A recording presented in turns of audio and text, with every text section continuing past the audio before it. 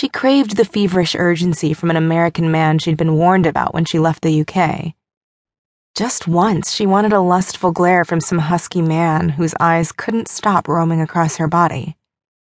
Just once, she wanted to abandon the dusty librarian persona she presented to the world. She wanted to be a wild, wanton harlot. Roger seemed like a likely candidate to release her inner harlot. This lean, boyishly handsome man appeared to be hiding an untamed brute beneath his wide-rimmed glasses and meek demeanor.